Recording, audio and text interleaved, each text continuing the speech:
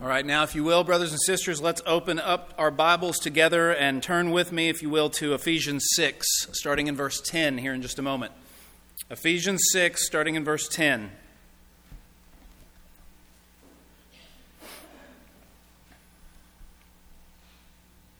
This life that we are in, it's a battle. It's a war.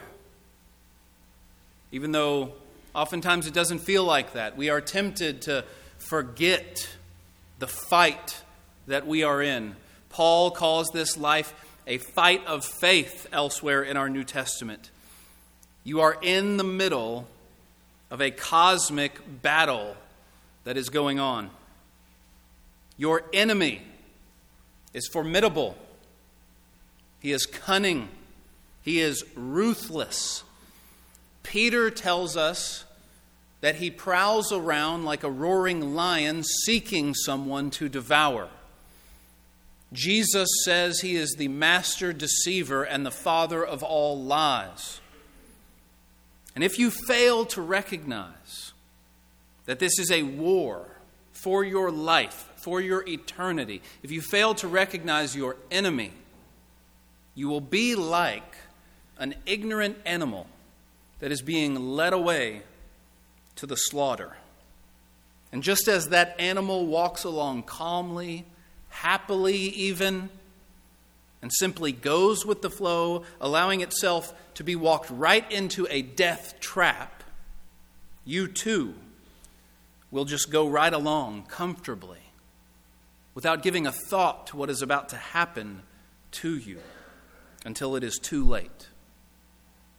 You are in a war for your very life, and you must recognize this before it's too late.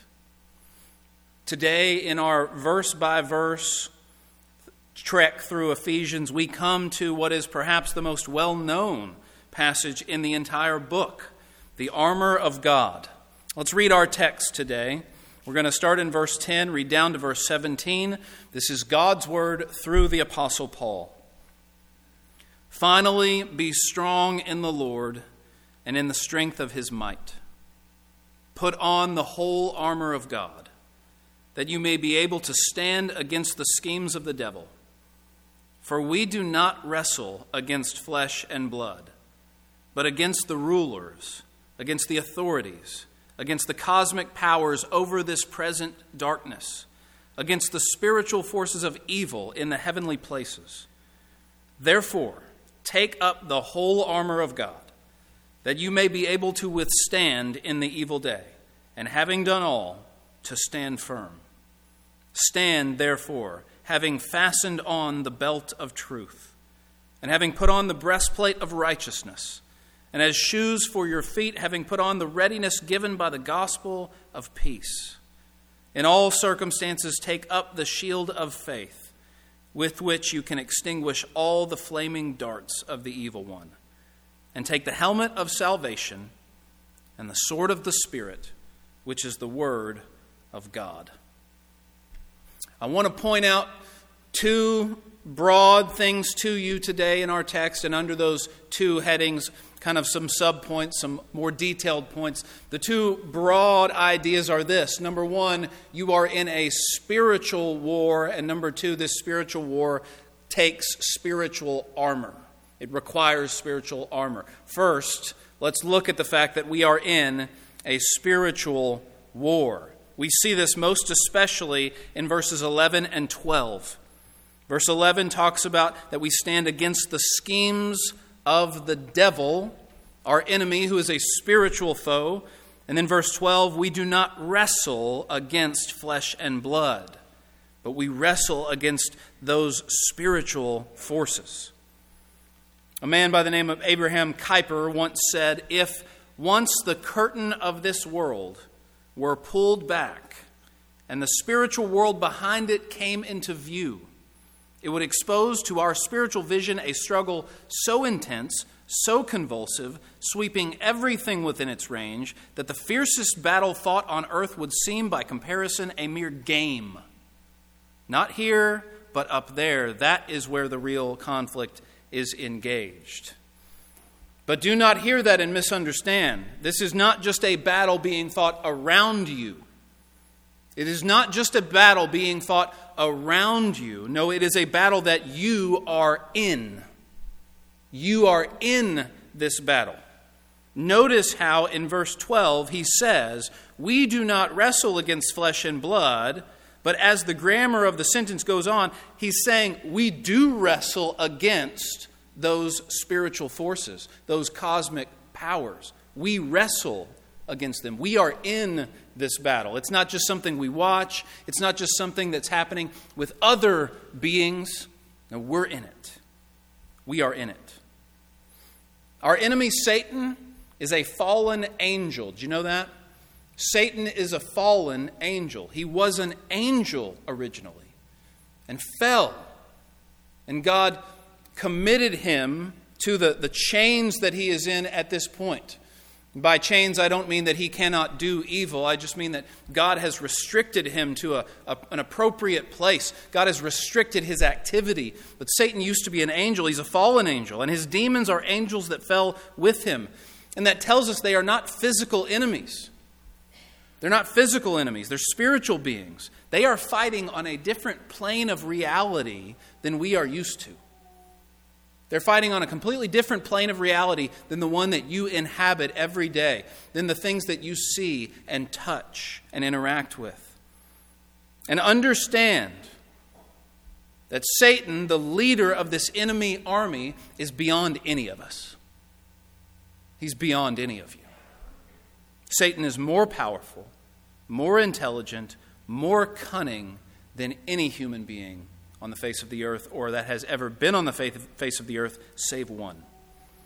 He has thousands of years of experience versus our very limited time that we have been alive. Satan knows Scripture better than every single one of us. He knows the Bible better than every single one of us. Why? Because he's had so much time to read it and to understand it and to know it and to twist it and to use it for his own evil ends. He schemes. Verse 11 talks about that. The schemes of the devil. He schemes to deceive people. He schemes to deceive people. And understand this about Satan, our enemy. The primary way that he attacks us and attacks human beings is not possessing their bodies.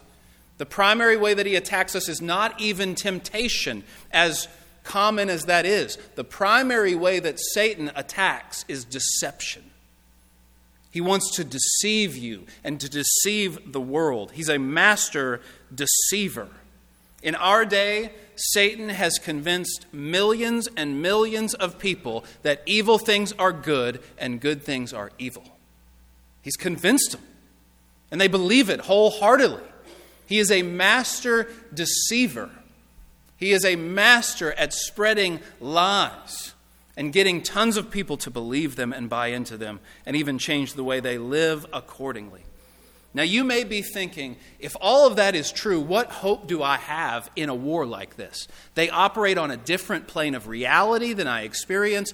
Our enemy, the leader of our enemy army, is more formidable than any of us, more intelligent, more dangerous, more strong than any of us. What hope do we have in a battle like this? Well, there's a hymn that we used to sing in the church that I grew up called "The Battle Belongs to the Lord." The battle belongs to the Lord. That's the hope. We have one who is stronger than him. We have one who understands all the intricacies of this battle. The battle belongs to the Lord. A theme throughout the Old Testament was that God fought Israel's battles for them.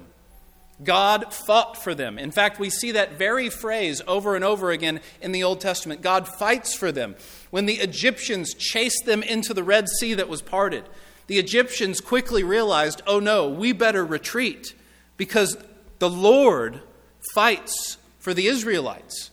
We must retreat, and they didn't have time to, and God swallowed them up in the Red Sea.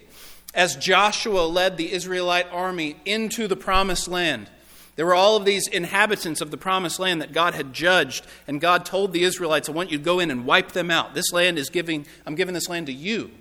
And as Joshua led them, you see this phrase over and over again in the book of Joshua, God fought for them. The Lord fought for them. God won the battles for them. You read that book of Joshua, the Israelites go 31-0, undefeated season. And they defeat every single king and every single people group in there, not because of their own size, not because of their own military prowess. It was because of the Lord. The Lord fought for them. We see it as David comes against Goliath. And people are trying to dissuade David from going out to meet this giant. He's just a young boy. And David says, the Lord's going to do it. The Lord will defeat him in front of me. The Lord is stronger than this man. The battle is God's, and yet, we do not just sit back passively and watch him. We enter into the battle. He wants to use us as a way to bring about his victory. God will have the victory, but he wants to use us to bring it about. He wants to use us as his soldiers. And what a privilege it is that God wants to use us in this war. What a privilege it is that he would think that we could do something for him in this battle. It's exciting to be chosen by God to fight in this war. And so he calls us into battle, a battle which is fought on a different plane of reality than ours, against an enemy that is more formidable than any of us. And he does that so that he will get all the glory, and so that we will depend on him and not on ourselves. He calls us into a battle that seems overwhelming. It seems like we couldn't do anything in this battle to help except just lose, and lose decisively. And yet he calls us into this battle where we feel like we're helpless, so that we will depend on him and not on ourselves, and so that he will get all the glory when our enemies are ultimately defeated. Notice in verse 10 how it says, be strong in the Lord. Be strong in the Lord, not in yourself. Be strong in the Lord. Be strong in the strength of his might. Verse 11 says, put on the whole armor of God. It's all focused on him and our dependence on him, so that he will get the glory. Now, this is a spiritual war, not a physical one, right? A physical war would be much different. This is a spiritual war. And so the strengths and advantages and strategies of physical war don't apply here. All the normal strengths and advantages and strategies of physical war don't apply here. Let's say you were going into battle tomorrow. And I mean, for this illustration, a physical battle. Let's say you were going into a physical battle tomorrow behind enemy lines. And you can take 5 people with you. You can choose 5 people to go to war with you. Out of the people that you know, who would you choose? Who would you choose if you could pick 5 people to go into a physical battle with you tomorrow? Think about it for a second. 5 people. I would choose the biggest, baddest dudes I could find. I would choose guys who weren't afraid of nothing. I would choose guys who were hulked up. I would choose guys who were tough as nails. I would choose guys who were assertive and intelligent, who thought on their toes, who knew a lot about weapons, who knew a lot about explosives, right? Wasn't too long ago, I read a book called No Easy Day. It was written by a Navy SEAL. It was the first-hand account of the Navy SEAL team that went in and killed Osama bin Laden. Fascinating book, just fascinating. I think the part that stood out to me the most, except for the actual part where they went in and did the mission, the part that stood out to me the most was how they described how this elite team of Navy SEALs is chosen from among the Navy SEALs. Now, if you don't know this, the Navy SEAL is like the best of the best. Okay, you've got to be in extraordinary physical and mental condition to become a Navy SEAL. But within the Navy SEALs, there's this small elite team made up of the best of the best. And they have to be so elite, so sharp, so intelligent, so physically fit that they can be ready at a moment's notice to execute the most risky and challenging operations in the world. Reading about what it took for people to be on that team and how superhuman these guys are was just amazing. Just amazing to read. Those are the kind of guys that I would pick if I was going into a physical war tomorrow and I could choose 5. But let's say this. Let's say God comes to you today and says, I'm sending you into spiritual battle tomorrow. I'm sending you into an intense spiritual battle against Satan and demons tomorrow. It's a spiritual battle, and you can take 5 people. Choose your team. who's the 5 that you're going to pick. Now, I'm here to tell you, the 5 that I would pick for that battle would look nothing like the 5 that I would pick for the physical battle. They wouldn't look anything like them. Because the strategies and the strengths and advantages of physical war don't apply in this spiritual war. You would look at my 5 and you would be like, you picked him? You picked her? Really? Because the strengths and advantages are totally different. In a spiritual war, things like humility have an immense value. Things like knowing you are weak and that you depend on the Lord have immense value. The strengths and advantages of a physical battle don't apply here. We are in a spiritual war, not a physical one. Now, I want to show you an implication of that first phrase in verse 12. Look at that first phrase in verse 12 again, where he says, we do not wrestle against flesh and blood. Now, here's one implication of that, an important implication. Our fight, brothers and sisters, is not against other people. We don't wrestle against flesh and blood. People are not your enemies. Your enemies are spiritual beings, but not people. Other people are not our enemies. We are not fighting against a political party. We are not fighting against those in the entertainment industry. We are not fighting against unbelievers. We are not fighting against Christians who disagree with us on doctrinal matters. We are fighting against Satan and his demons. Oh, it might seem like we are fighting other people. It might seem like other groups of people are our enemies, especially in the culture that we live in now, right? In the divisive culture, especially in America today that we live in, a lot of times it's going to seem like people are our enemies. They are not. Our enemies are spiritual.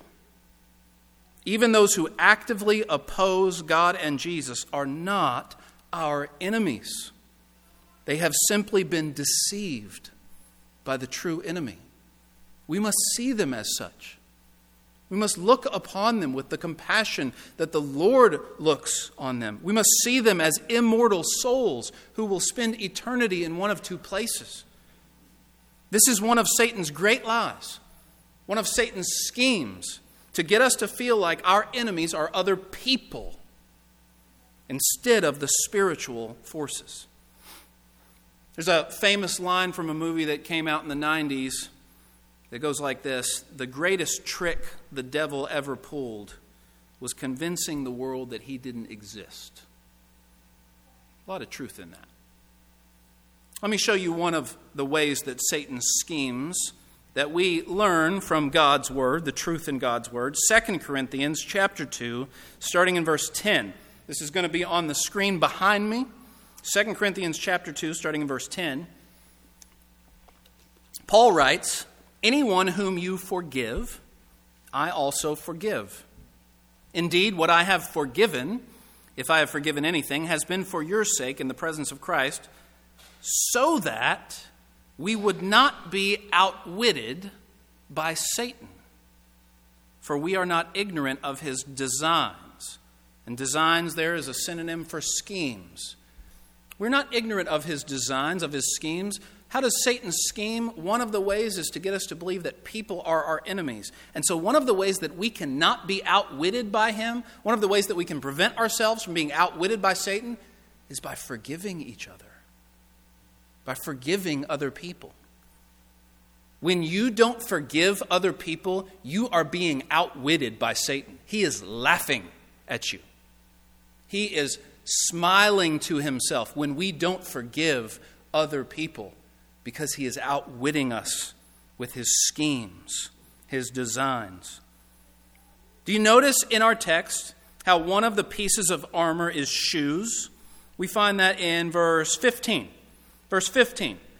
Look at the shoes. What does it say about the shoes? As shoes for your feet, having put on the readiness given by the gospel of what? The gospel of peace. The gospel of peace. Now, for a second here, imagine with me, you're in a battle, and you're about to run across the battlefield against the enemy. And then once you get there, you're going this way and that, trying to fight. What if you didn't have any shoes on? How would that be? If you didn't have any shoes on in that battle? Well, I don't know about you. Your feet might be the most callous feet in the history of the world, but mine aren't, and I'd be going, ouch, ouch, ouch, ouch. Everything would be hurting, right? It'd be sensitive. I'd be focused on what's happening on the bottom sides of my feet versus what's happening right in front of my face. It's horrible for a war, right? You got to have shoes on for all kinds of activities, war especially. But what happens when you don't have the gospel of peace? You're sensitive like that. Ouch, that hurt. Ouch, that offended me. Ouch, I don't like what you did. Ouch, I don't like what you said. Ouch, ouch, ouch. When you don't have the gospel of peace. But the beautiful thing about the gospel, having the peace of the gospel in your heart, is that you can forgive freely and generously because other people can't touch you. People can't touch you when you have the gospel of peace. It doesn't matter how much you insult Jesus Christ. He was praying for the forgiveness of the people who were killing him. People can't touch you when you have the gospel of peace. You forgive easily. You're not so sensitive. You're not so easily offended. And that gospel of peace is so important. If you are not a Christian and you are in here today, let me first say thank you for being here. I know how hard it can be. I know that it can be a very hard thing to walk into a church in a setting like this if you are not a Christian. And so we want to say welcome. But I also want you to understand, if you're not a Christian today, that you are not our enemy. We are not enemies. But also understand, there is more going on in this world than just the stuff that you can see and touch. There's more going on in this world than just the stuff that you can see or touch. Doesn't your heart tell you that that's true? Doesn't your heart tell you there's more going on here? There are spiritual forces in this world for good and for evil. Look at what's going on in our country and in our world today. Doesn't your heart tell you that something has gone horribly wrong? Does not your heart tell you that someone is behind the scenes playing millions of people like a bunch of marionette puppets? Doesn't your heart tell you that? Do you ever look at the news or look at politics or look at Hollywood and think someone has gotten tens of thousands of people to believe a massive lie? It's true. Where does all this come from? It's the spiritual forces of darkness behind the reality that we can see. And there is only one person that is powerful enough to set you free from it. And if you are not set free by this one person, then you will be swept away along with the millions of others in the massive lie. It will sweep you away just like it has swept them away. The only way out of it, because Satan is so powerful, so formidable, the only way out of it is through Jesus Christ. Jesus Christ. Now, having said that, let's move on to the armor. We're in a spiritual war, but this spiritual war requires spiritual armor. Spiritual armor. You ever heard the phrase, don't bring a gun, or don't bring a knife to a gunfight? You ever heard that phrase? Don't bring a knife to a gunfight. You remember Indiana Jones, Raiders of the Lost Ark? This is probably my favorite example of this one. He's over there in that foreign country, and he walks out of this building, and all of a sudden there's this man wielding all kinds of swords, dressed up as this warrior, and he's just showing off his sword skills, and he's so much taller than Indiana Jones, and you're like, he's in a David and Goliath fight here, and he watches him flip his swords around, and if this was a hand-to-hand combat, Indiana Jones would be dead in a second. But he just pulls out his gun, and it's over. He's like, oh, what all that showing off was about. Okay. And he just walks on with his business. Don't bring a knife to a gunfight. Well, don't bring physical weapons to a spiritual war. Don't bring physical weapons to a spiritual war. Physical armor is of no use here. Worldly methods are no use here. We need spiritual armor. We need the armor of God. Now, I want you to notice in all of these pieces of armor that Paul lists from verse 13 down to verse 17, all of these pieces of armor are either something that we receive from God or something that we do to grab a hold of something that we receive from God. It's all about receiving from God, this armor.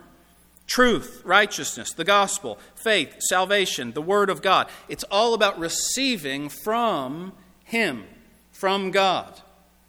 It's all focused on God and not us. And yet, Paul tells us not just to sit back and wait to receive these things. He tells us to put them on, take them up. You have to do it. You can't just sit back and wait for it. You have to do it. You have to put on the armor. You have to take up the armor. We've got to do that ourselves. But the question then is, okay, how do we do it? This is such an abstract thing. It's spiritual. How do I do that? How do I take up the shield of faith? How do I put on a breastplate of righteousness? This is not something that you can do with your hands. What do we do? What does this actually mean? Well, you can't do it with your hands. But what you can do it with is your inner self, your mind, your heart, your will. That's our inner being, your mind, your heart, your will. We tend to separate those three things out from each other. You know, the mind's more about thinking and intelligence. The heart's more about feeling and emotions. The will's more about inner strength. We tend to separate those things out. Interestingly enough, the Bible doesn't. You read through the whole Bible, it doesn't separate those things. It just talks about our inner being and includes all three of them. When it says your heart in the Bible, it includes your mind and your will. It actually includes it. You'll often find places in the Bible where it talks about our heart thinking. Your heart thinks. Did you know that? Because the Bible's talking about not just your emotions, it's talking about your inner being. Your inner being. That is how we take up and put on the armor of God. We do it with our inner self. And so just to give you a little bit more flesh on those bones, so to speak, let's quickly go through these pieces of armor and see how we can put them on or take them up. It starts in verse 14. Verse 14. Having fastened on the belt of truth. The belt of truth. Who is teaching you?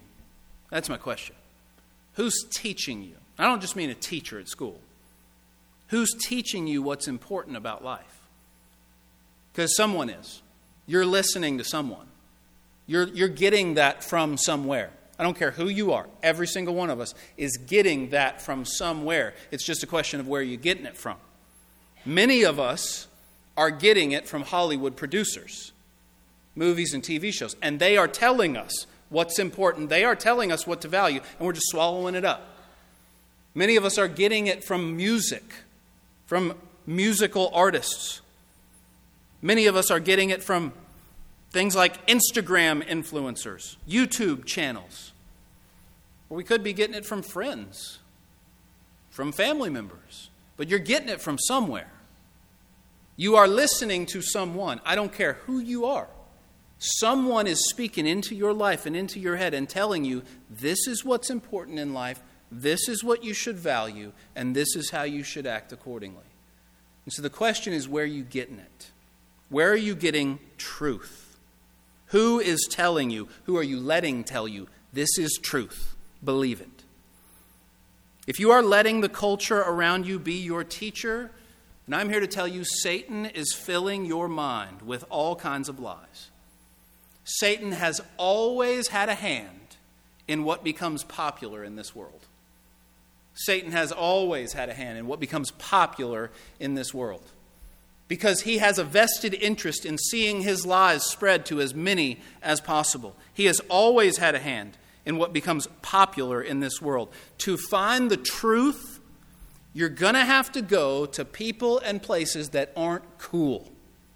It's one of the great secrets in life. To find the truth, you're going to have to go to people and places that aren't cool, that everybody else doesn't go to. The truth is not going to be in this God-forsaken country and God-forsaken world. The truth is not going to be, and by that I don't mean God has forsaken us, I mean we have forsaken God. The truth is not going to be shiny and attractive. You're going to have to go find it in unlooked-for places. Let me do you another Indiana Jones reference here. Indiana Jones in the Last Crusade. Sean Connery one, you know what I'm talking about? Okay, at the very end, he's looking for the Holy Grail. He gets to this little place in a cave. There are all these treasures sitting there, and the knight that has been there for thousands and thousands of years, because he's cursed to be there, says, you have to choose. Which one is the real one?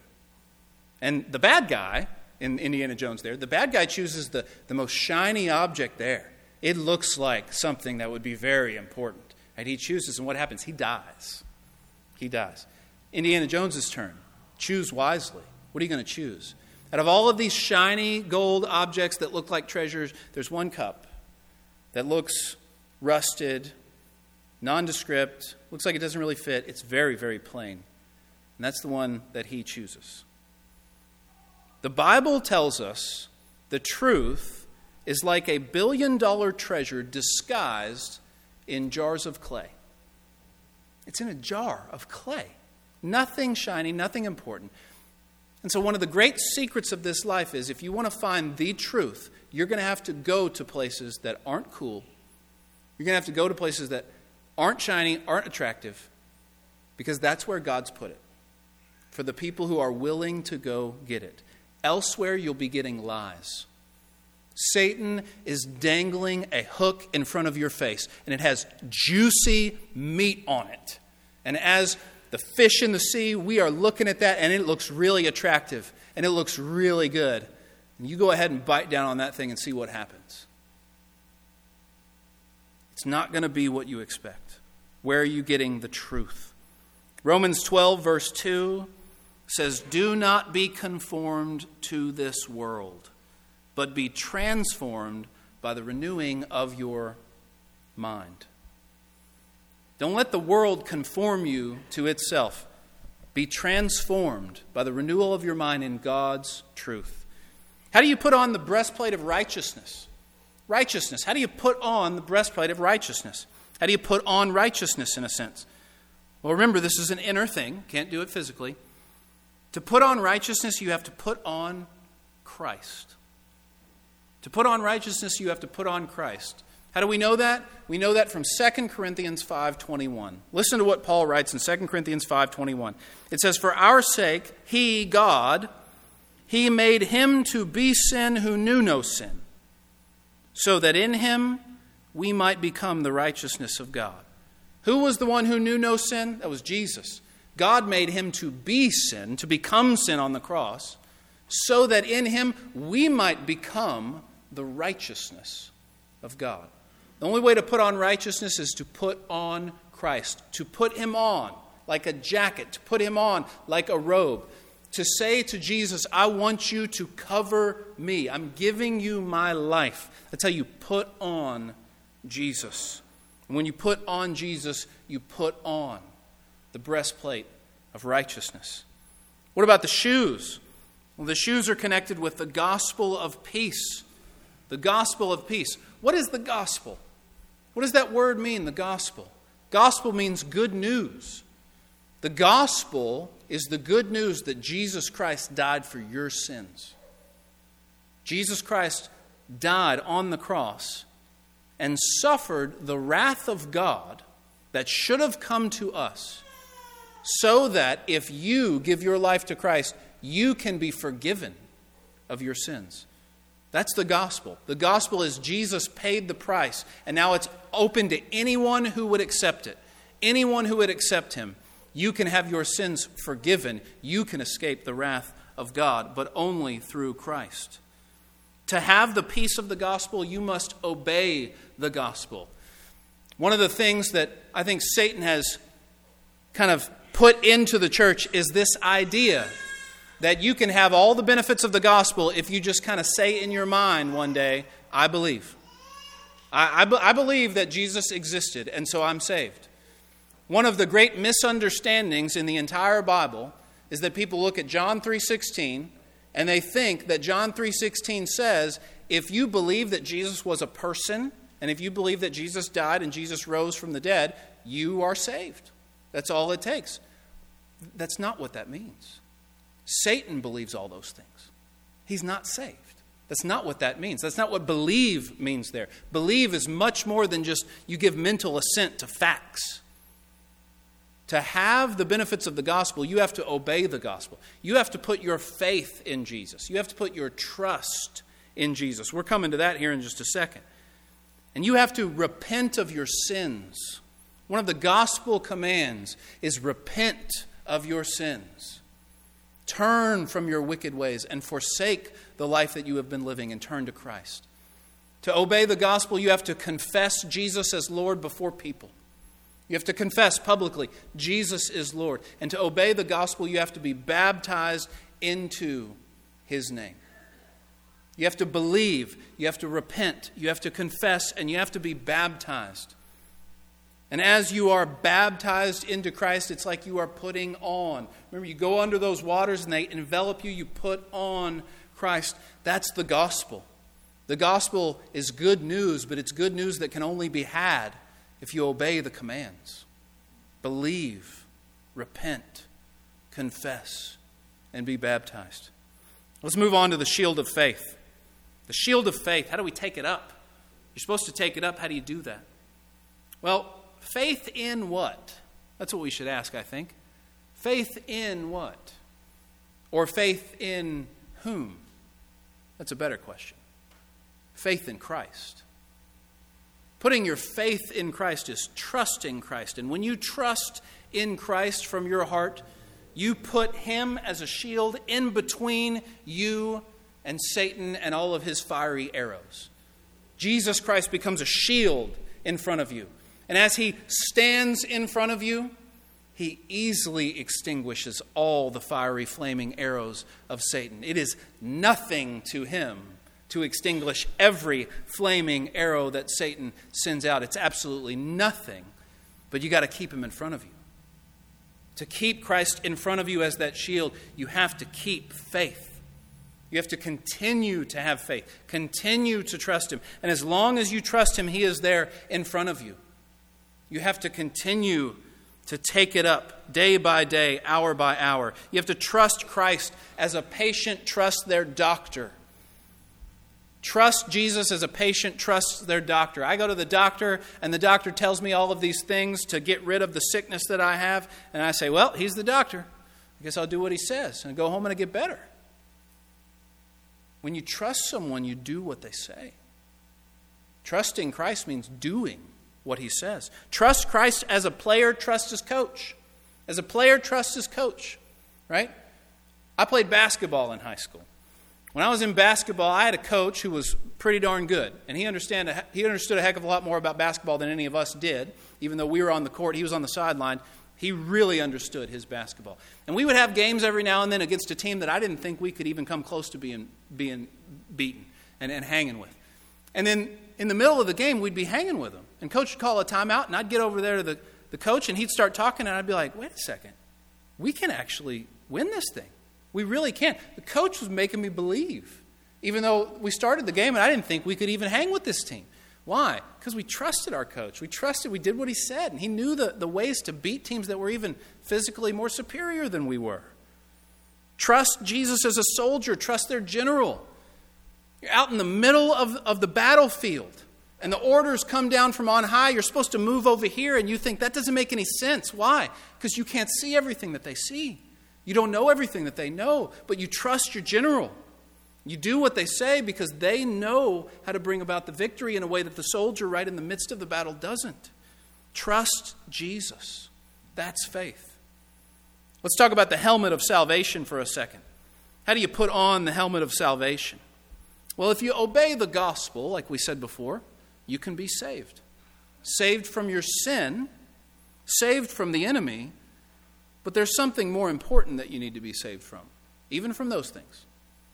Something more important that you need to be saved from. What do you need to be saved from? You need to be saved from the wrath of God Almighty. See, there's something more frightening than Satan in this universe. There is something more formidable, more intelligent than Satan, and that's God Almighty. Proverbs says, the fear of the Lord is the beginning of all wisdom. God's wrath is coming, and only some will be saved from it. Who will be saved from God's wrath? only those who have the protective helmet that he gives out. Only those who have the helmet on that he gives out will be saved from God's wrath when it rains down on all people from the beginning of the existence of this world to the end. God's wrath is coming and it will rain down on everyone, and the only ones who will be saved are those who have the protective helmet that he gives out. You only get that helmet if you come to him through Jesus. His wrath is coming. Will you escape it? And finally, he says, take up the sword of the Spirit, which is the Word of God. The Word of God. The Bible. Taking up the sword of the Spirit is more than just having a Bible with you at all times. That's not going to do it.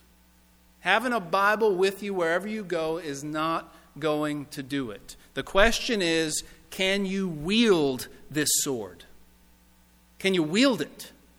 I can give you a big, sharp sword today, and you can start swinging around, but you're going to hurt somebody, or you're going to hurt yourself because you haven't trained with it. You haven't been trained to use a tool like that. This is the sword for the Christian soldier. Can you wield it? It's not enough to just have it. Can you wield it? Not if you don't read it. You can't wield it if you don't read it. You can't wield this sword if you don't spend time with it. You can't wield this sword if you don't store it away in your heart. You can have a Bible right next to you, but when the moment of temptation comes, where are you supposed to turn? You can have a Bible right next to you, but when somebody who is suffering in an emergency needs a word from the Lord, where are you going to turn?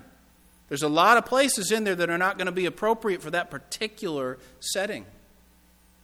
How did Jesus fight off the attacks of Satan in the wilderness? You remember? Matthew 4, Luke 4. How did he fight off Satan in the wilderness? By quoting memorized scripture from the book of Deuteronomy. He had memorized it. He had stored it away in his heart for the opportune time. And when he needed it, he brought it out. It's a sword.